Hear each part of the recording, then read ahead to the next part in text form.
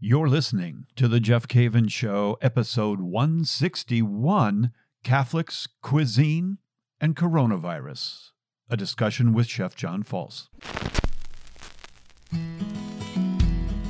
Hey, I'm Jeff Cavens. How do you simplify your life? How do you study the Bible? All the way from motorcycle trips to raising kids, we're going to talk about the faith and life in general. It's The Jeff Caven Show. And I want to welcome you to the show today. Again, we're talking about the things that everybody's talking about, and that is the coronavirus, COVID-19, and how it has impacted our lives in so many different ways.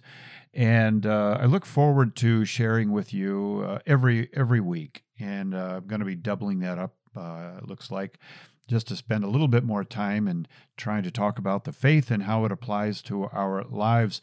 You know, this spring, our lives were completely upset. And in the spring, my wife and I have the privilege of going down to Louisiana and spending several weeks with Chef John False. And for those of you that have heard the podcast before, you've heard a lot of his story. And we get to go down there and we spend about 3 weeks or so. And we speak all over the South in the Louisiana area, Metairie, New Orleans, Baton Rouge, Gonzales, Saname, and just all over. And this year we went down and we had a wonderful time talking to you and spending time getting together. A lot of crawfish, very, very good. But everything stopped this year. And my daughter and her husband and the 3 grandkids were all going to come down, and we were going to spend a week together down on the bayou and kind of get an idea of what it was to be, be in the swamp. And we were really looking forward to that, and everything had to stop, and we ended up going back up to Minnesota. The wonderful guest is one of my best friends ever, and we met in Israel. I took him and a lot of his friends, Sister Dulcie and Michelle and Kim, and just great people, to Israel, and we became the best of friends. Well, it really hit me this year as everything has come to a halt, that this has really impacted the restaurant business and the food business in general. And when it comes to food and the restaurant, Chef John False is at the top of the game. And he has such an interesting perspective because he is a Catholic, and a very, very faithful Catholic. He and his wife Lolly live down in Gonzales, outside of Baton Rouge, and they're just models of what it means to be Catholics and business people. And in the middle of a crisis, which he's not new to, he's stepping up once again. And I thought it would be good for us to talk for a few minutes to Chef John False. Let me tell you this, the sound on this is going to be different than the other shows because we're doing it on an iPad and not on the regular microphone system and all of that. So I want to introduce you once again to Chef John False. And if you want show notes for any of these shows, remember, all you have to do is text my name, one full name, Jeff Cavens. That's JEFFCAVINS. And all you have to do is text 33777. That's 33777. You'll get the show notes. In fact, we'll put you on the list and you'll get show notes for the future. So I thought this would be interesting for you to hear a little bit from Chef John False, and I hope you enjoy it. If you have any questions, just email me. That's all one word, thejeffcavenshow@ascensionpress.com. God bless you. I have the privilege right now of speaking to a very good friend of mine down in Louisiana. You've heard him before on the podcast, Chef John False, and he is an award-winning, and I say award-winning, I mean multiple awards in the culinary field. He's also the owner of Revolution, which is right on Bourbon Street in New Orleans, and a False Market at the airport, and a tremendous manufacturing plant as well as catering services. Chef False, it's good to touch base with you today during this coronavirus. Well, Jeff, thanks so much for thinking about us down here. It's trying times, to say the least, and But we're all getting through it one day at a time. I had one of my little nephews, 10-year-old, 11-year-old, in the hospital over the last couple of days, and thought for sure that he had the virus, and they're letting him out today.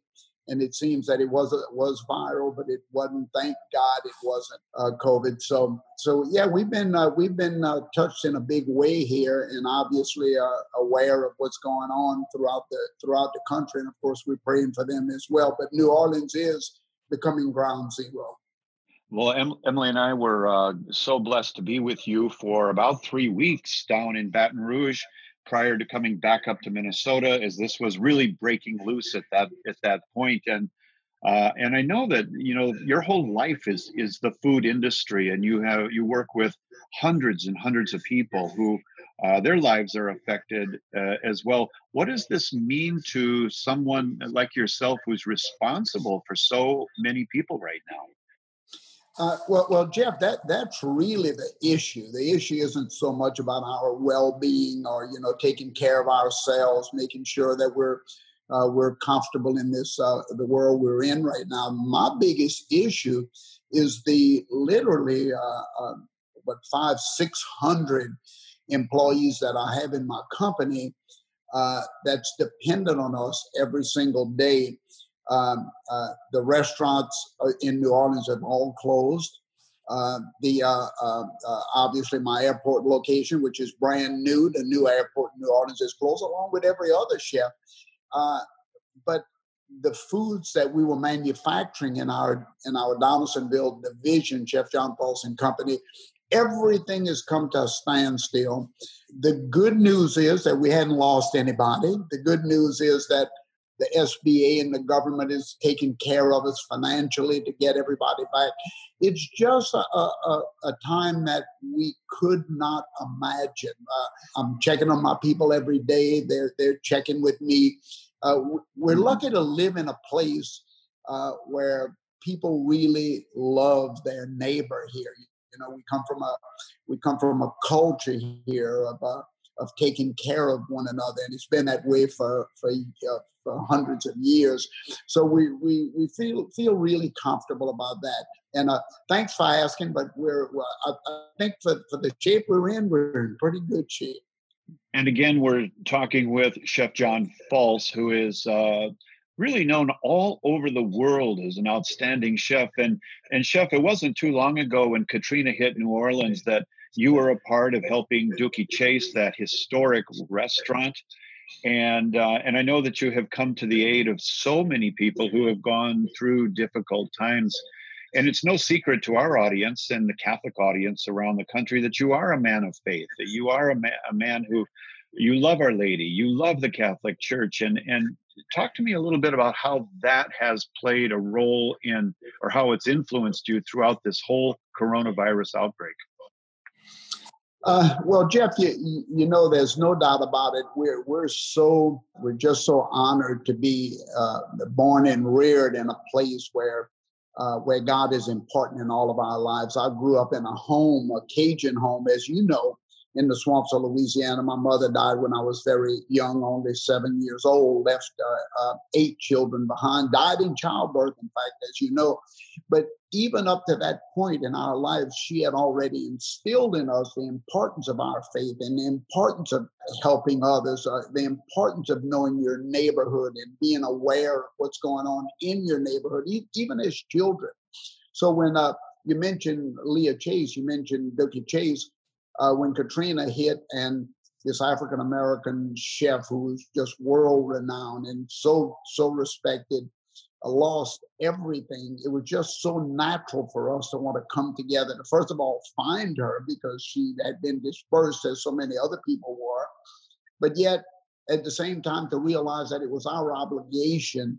The gifts that we had been given were necessary at that point to be distributed, and Leah Chase was a perfect example of us coming to help. But really, it was because, Jeff, it was instilled in us as young children that we were given, even though we didn't have much money, we were given just a wonderful, wonderful family, a wonderful place, an understanding of the need to be available to others when the time came. And of course, that's the life that I've tried to live in a big way. And I remind people all the time that just because my mother died when I was 7 and she left all these children behind, she had already instilled in us the importance of faith. She had already instilled in us the importance of prayer. She had already instilled in us the need to help your neighbor. Even as children, we knew that. And that's one of the things I love to preach about today, is that a child is never too young to be given an understanding of obligation. And I thank my mom for that.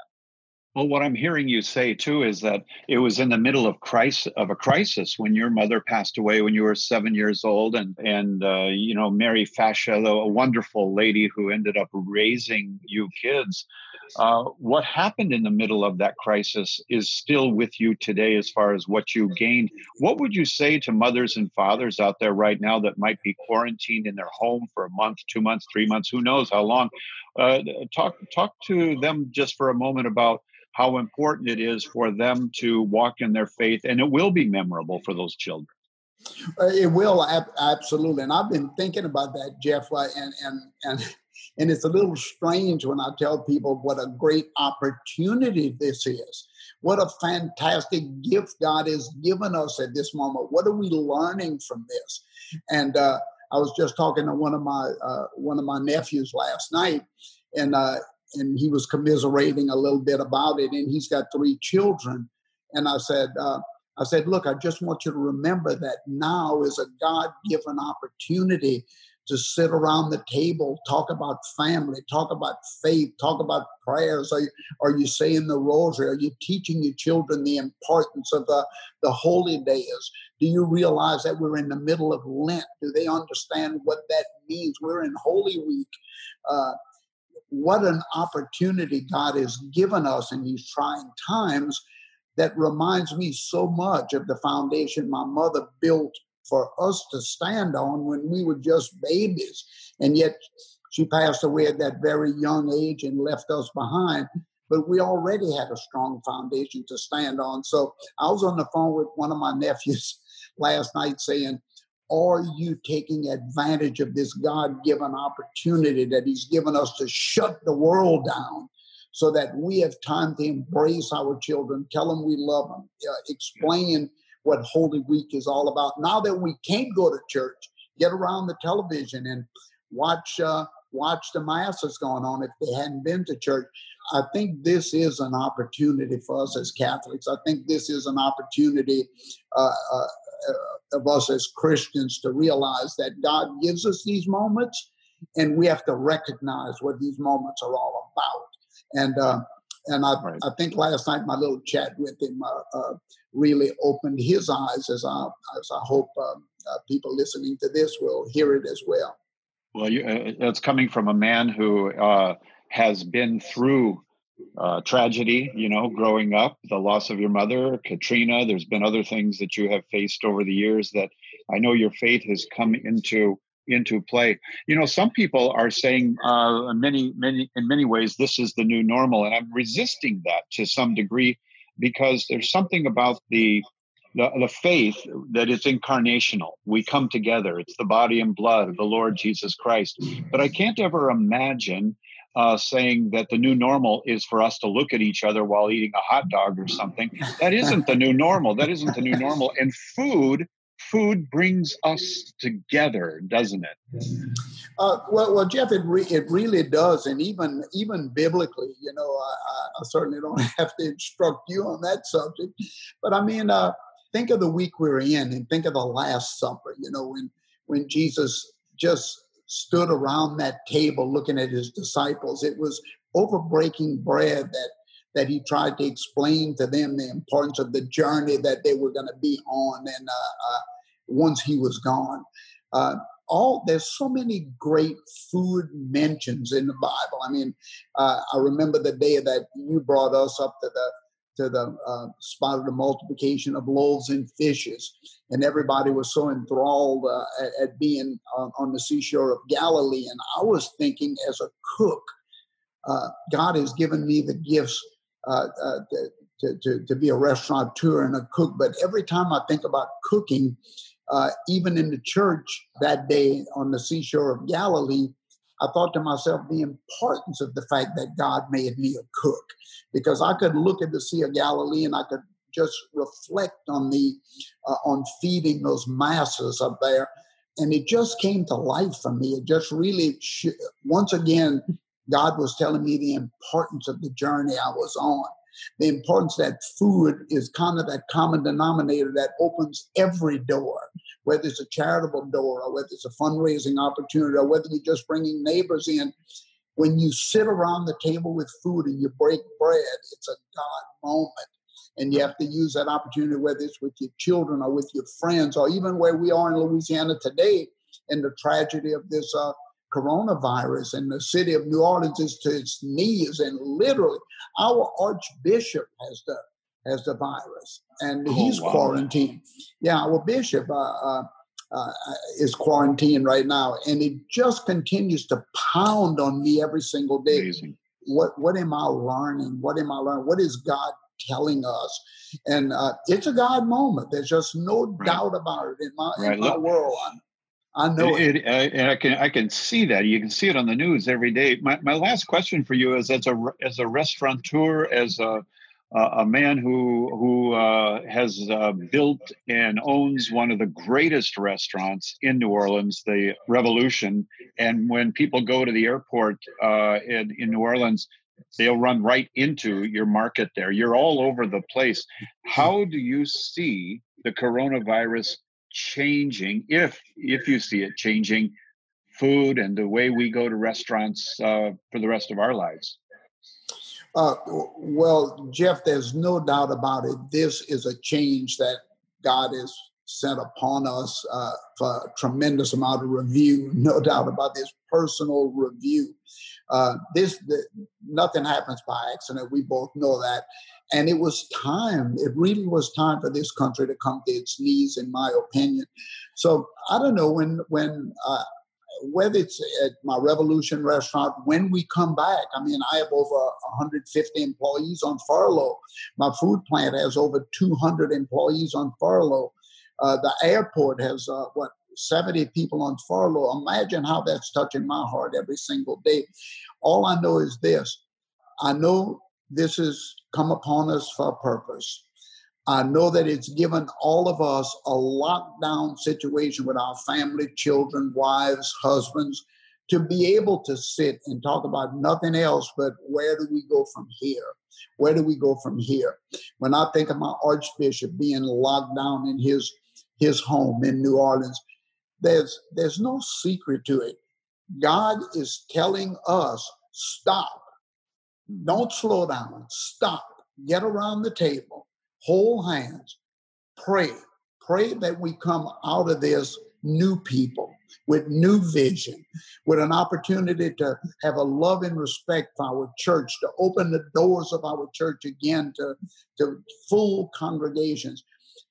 Jeff, I'm looking at this as a really good time for all of us, especially those of us who think real deep about what is God's plan. Right. I think this is good for us. Well, we're appreciate the time you've spent with us, and when I go down to Baton Rouge, all I have to do is mention Chef John False, and people practically want my autograph. So, and that's unusual. Let me ask you this: of all the things you miss being quarantined, besides eating crawfish with me, what do you miss the most? Well, I miss the most. I miss you and that wonderful wife of yours not being here in your apartment at White Oak Estate. It's sitting right up there vacant. In fact, I'm going to go knock on your door and hope that you answer it. But we love having you here. I mean, when I say brother, I mean brother. I mean, we've become so close. We love having you here. You have touched Baton Rouge in such a big way as well.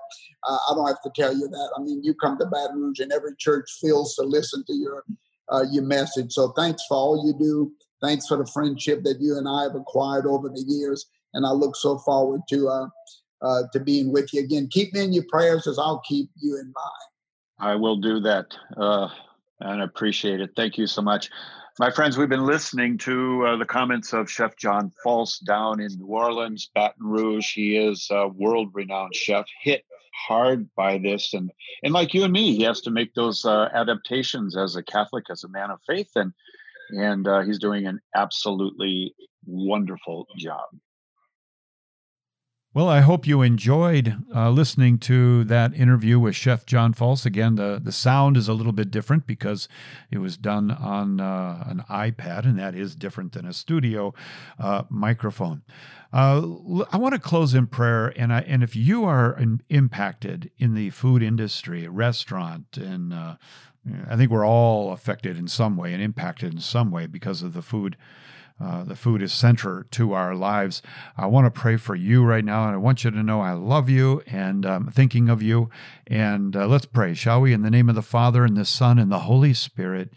Lord Jesus, I thank you for Chef False and his wife, Lolly. I thank you, Lord, for all that he has done to contribute to the world as a restaurateur.